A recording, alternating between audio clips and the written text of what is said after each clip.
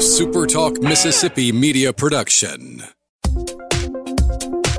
He's the former president and publisher of the Sun Herald, and now he's on the radio. Welcome to Coast View with Ricky Matthews on Super Talk Mississippi Gulf Coast 103.1.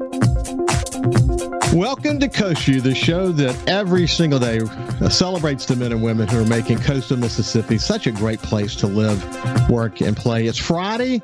It's Jeff Duncan Day. We're going to talk about the Saints. Jeff got hung up on a call, actually about his Steve Gleason book, but we'll be joining him in the second half of the show.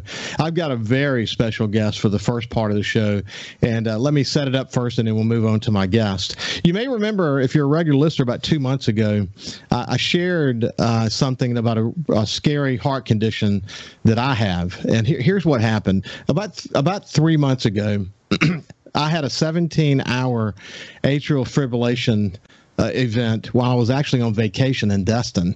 Most people call it AFib, if you've heard that phrase before. It is one of the top two chambers. It's when the top two chambers of your heart sort of quiver like it's having a seizure. And obviously that's not normal at all. The whole ordeal scared me, of course, but also scared the heck out of my family. And it was just another reminder of why we need to live in the moment, something I talk about here on Coast View all the time, especially considering that in the past year, almost a year ago, literally this week, I had to do mouth-to-mouth on my own granddaughter, Mila. And, the good news is she's still doing extraordinarily well, and she's really a blessing to my family. But again, living in the moment and appreciating those around you. While in Destin, here's essentially what happened. I had some what is called premature atrial contractions in my heart. This is when you have extra beats, and you can actually feel them in your chest. I contracted these, what are called PATs, after I had COVID or the Pfizer shot. What are typical PATs, though, turned into my heart literally racing out of control. And as a former paramedic, I was amazed I was actually still conscious. I wear a Fitbit watch, which is something I've worn for several years to track my fitness, and it told the story. My heart was beating between 150 and 200 beats a minute. And dialed 911, and I was, obviously very quickly learned that I was in atrial fibrillation, which is what is called a supraventricular response. I was admitted into the ICU unit, step-down unit at Miramar Beach Hospital, and they gave me some drugs to kind of slow my heartbeat down, and they gave me a lot of tests, as you can imagine. We were scheduled to have a cardioversion the next morning, and what is also called a TEE. For people who have had atrial fib, the TEE is essentially a transesophageal echocardiogram. And we were going to do that at 7 o'clock the next morning. They do the TEE, incidentally, to just make sure that you don't have a clot in your heart. That's actually one of the biggest issues with AFib. But by midnight, the 17 hours of AFib finally converted back to a normal sinus rhythm. But in the process, my heart stopped for about 7 seconds, something I'm told is not super unusual, but obviously it's still scary. And there were a lot of flashing lights and lots of alarms, and a great ICU team helped me understand what was really going on. My cardiologist over in Florida, Dr. Ryan Melvin, referred to what I had as the weed of cardiology. That sometimes it's really hard to kind of get to the bottom of it, and doctors, it's the leading arrhythmia that we have to deal with across, maybe around the world for that matter. Did COVID kick it off? Did the shot kick it off? Was it a genetic thing? I don't think we'll ever really know for sure. But the good news is now I've got it under control, at least for the time being, and I've got a great local cardiologist team in Dr. Paul Mullins and his incredible physician's assistant, Kelsey Park Seymour, who incidentally I've known since she was a baby. Her parents and her family were our next door neighbor before we started having kids, my wife Ann and I. Dr. Mullins and Kelsey are both with Coast Cardiovascular Associates, and they're affiliated with Memorial Hospital at Gulfport. So like I said, I'm off to a good start. But when I talked about this a month or so ago, I heard from a lot of people who have dealt with AFib. Some were stuck in AFib still. It was really interesting, and they were kind of living on heart thinners, and were very interested in learning more. And I decided to do a Coast View show dedicated to AFib, my situation, and heart health in general. So I've invited my cardiologist, Dr. Paul Mullins, to join me on Coast View this morning. So without any further ado, to let me welcome my friend and my cardiologist, Dr. Paul Mullins, to Coast View. How are you doing, Dr. Mullins? Doing well. Thank you. Thank you for inviting me. It's great to see you. How are things going for you just in general? Things are going well. We're busy. There's no shortage of heart disease in the Mississippi Gulf Coast. So, yeah, there's a lot more we're going to focus on as we have this conversation. You know, I was really interested to learn about you that you actually were born in San Antonio, Texas. You went to school in Maryland, and then you were affiliated with the Air Force and actually did some time at Keesler in a leadership role there, and you've done some teaching along the way. It was an interesting journey that brought you to coastal Mississippi. Tell me more about that. Well, I went through medical school on what's called an HPSP scholarship, and after I finished my training, I owed the Air Force 4 years, and I actually didn't know Mississippi had a coast, and the cardiologists that were here told me that I needed to come visit them if I wanted to be at an institution that had interventional cardiology. So I came down, visited, loved the area, decided to come here to fulfill my commitment. And at the end of my commitment, I decided that I was going to get out and had planned to go back to Baltimore.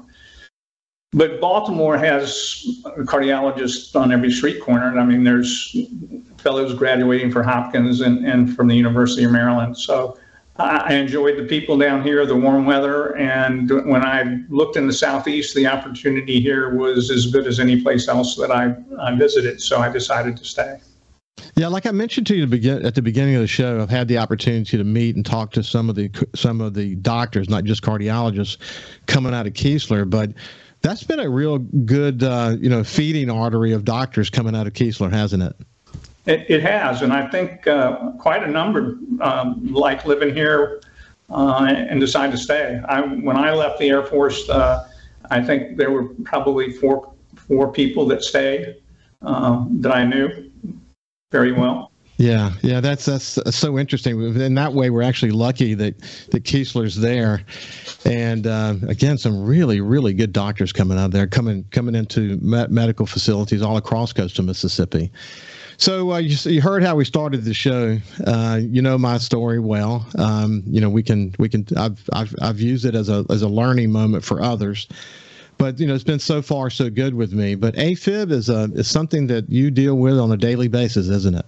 Oh, absolutely. I must see a patient or two daily, and statistically, 4% of the population have AFib over the age of 60. Wow. It's very common. It's also dangerous if you don't address it. Talk to us more about what, tell us, what causes it, what's actually happening, and why is it really, really important to get to the bottom of it? Well, it's an electrical disturbance and has multiple causes, including pulmonary embolism, coronary tension, hyperthyroidism. It's important because it increases morbidity and mortality predominantly through peripheral and cerebral emboli and worsening heart failure. And it increases all-cause mortality for both men and women. Yeah, so, as you and I have discussed and as I've learned, as I've studied this, some atrial fib comes from underlying heart disease, and some AFib happens, it's just an electrical problem. Do they really have a good understanding of why you have AFib if you don't have underlying heart disease? No, and there's a group that have what's called idiopathic. They have it for no apparent reason. Yeah.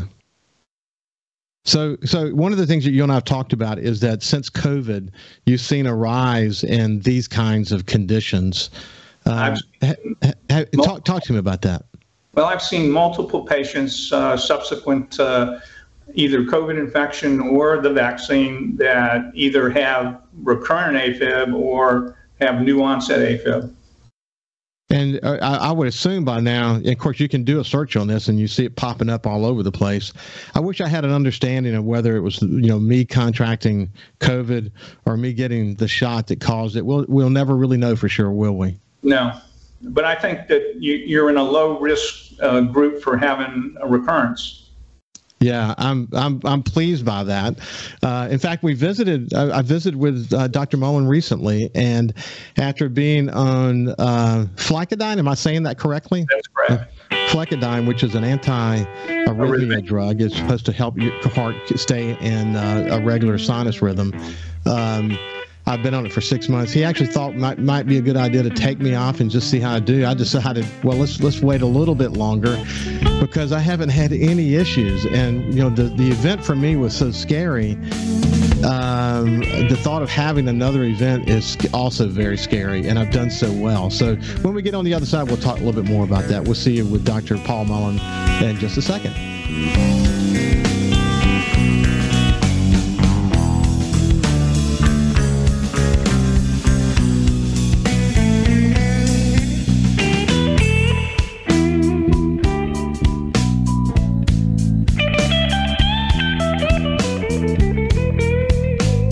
Listen live or on demand and watch episodes of Coast View on your laptop, desktop, or on your phone or tablet by going to supertalkmsgulfcoast.com.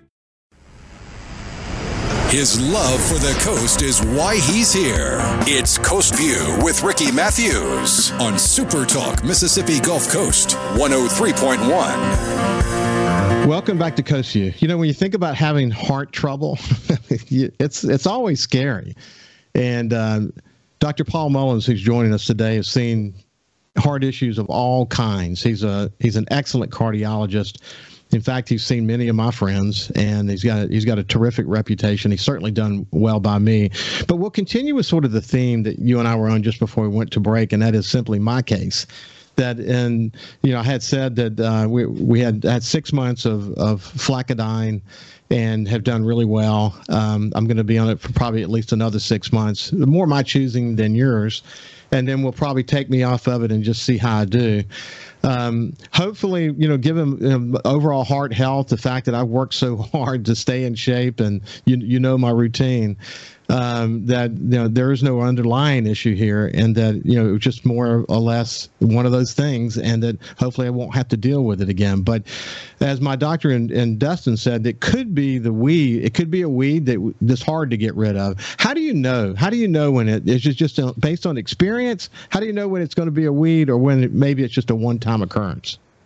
Well, if the patient has some underlying process that could be contributing to it, for instance, a large hypertension, and then you get a large left atrium, that's likely to have recurrence. Unhealthy alcohol use, those things tend to make it recur. Yeah, I have read a lot about that, incidentally, as it relates to alcohol. AFib in particular is super hypersensitive to alcohol use. And I've talked to a bunch of different people, but one in particular has fought AFib his whole life. He's been ablated a bunch of times, and but he never stopped drinking. He just never stopped drinking, but he drinks more than he should drink. And I thought to myself, based on what I've read, sometimes just getting off the alcohol, which might be a major stimulant, can actually correct the situation in some cases, can it? Yeah, absolutely. I talked to another. Were you going to say something? I'm sorry. No, yeah. Well, I talked to a guy who told me, as I mentioned at the beginning of the show, who's been in AFib. He's had several cardioversions. They haven't worked. He's literally living on blood thinners. And I said, man, there's so much more that can be done. I'm not sure, I don't know anything about your case, but just based on what I've read and what I've been told, ablation, there are choices for you. He was talking about how tired he was, and he just wants to lay around. I said, man, you better get this thing fixed, because last thing you want to do is just lay around. You need to move. But talk more about that, of the choices and the process involved in that. Well, there's multiple choices depending on what kind of atrial fib you have. If you have paroxysmal atrial fib or persistent AFib or long-standing persistent AFib or permanent AFib. Typically, the real issue with having AFib is the risk of stroke.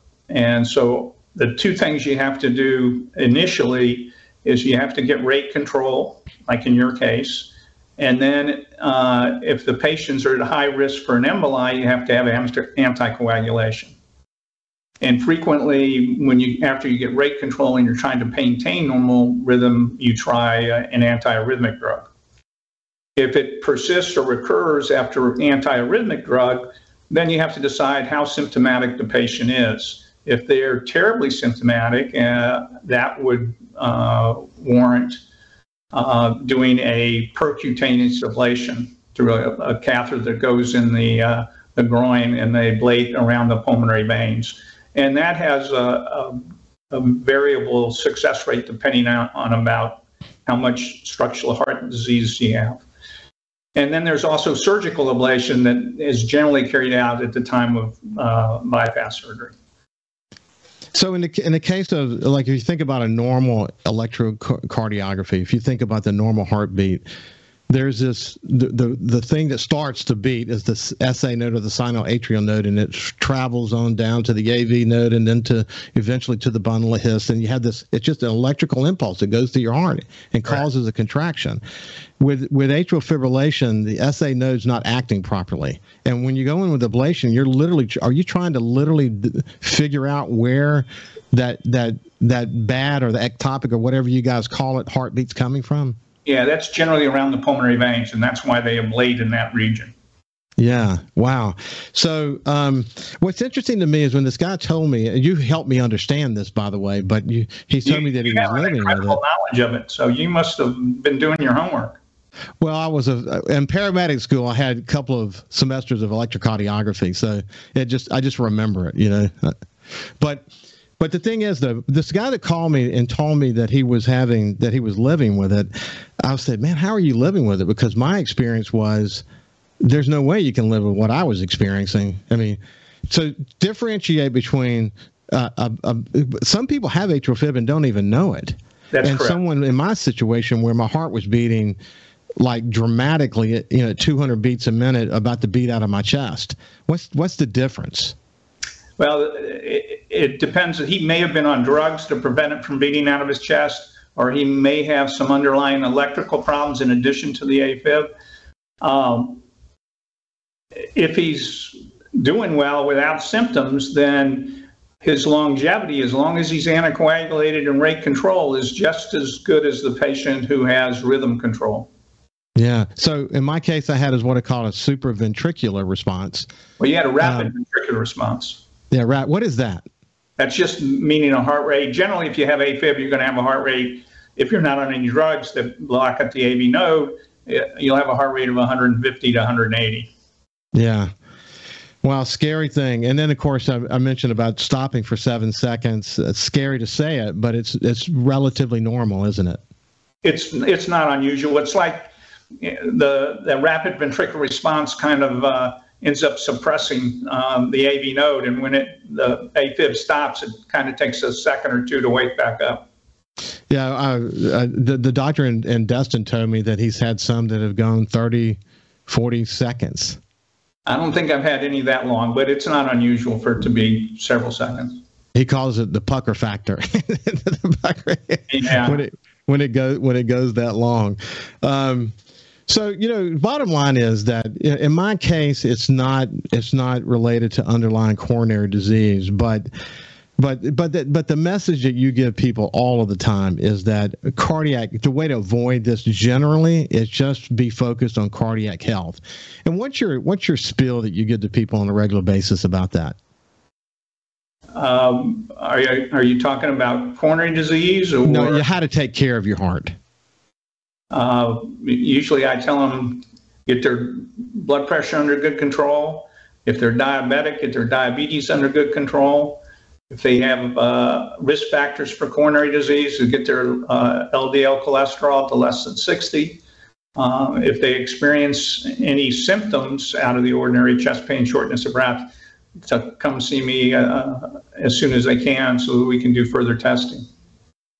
So, what I've found about you is you develop good relationships with your customers, with your patients. Listen to how I said that, but you care about what you do, and you have a passion for what you do, don't you? I certainly do. Otherwise, go ahead. Otherwise, I'd think about retiring. I'm sure that you would. You heard me speak about Kelsey Parks, but to have her on your team, she's been a terrific team member, hasn't she? She has. I have several nurse practitioners, and they've all added tremendously to what we're able to provide. That's been a real nice evolution in the medical arena, incidentally, where for so long you didn't have PAs, but now PAs are incredibly well trained, aren't they? They are, and it allows us to provide a service to more patients. I mean, a lot of what they do don't necessarily require my direct input, but I'm always available to them. So I think it provides a great service. Well, listen, let me publicly thank you for helping me ease in my mind as I kind of sort through the situation, and I've kind of stepped it up even more to try to take care of myself. But there are a lot of gremlins that can get you as you get older. That's for sure. But being focused on staying healthy and staying active, eating well, not drinking too much. These are all important things, aren't they? Yes, absolutely. So one last thing before we go, tell me about your cardiac, the MDs that are in your practice. What kind of specialties do they have? Well, Dr. Rizik and I are the interventional cardiologists, meaning we do stents and put in pacemakers and defibrillators. And Dr. Libby's is a non-invasive cardiologist that does non-invasive studies such as echoes and ultrasounds. And we all see patients daily. Well, unfortunately, as you pointed out in Mississippi, we're in no shortage of heart issues to deal with.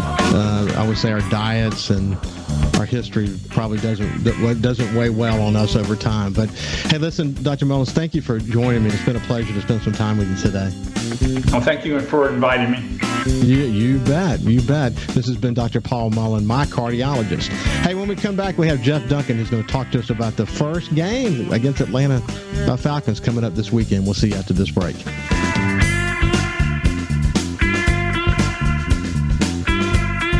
Subscribe for free to the Coast View podcast on iTunes, Google Podcasts, Spotify, or wherever you get your podcasts. A SuperTalk Mississippi media production.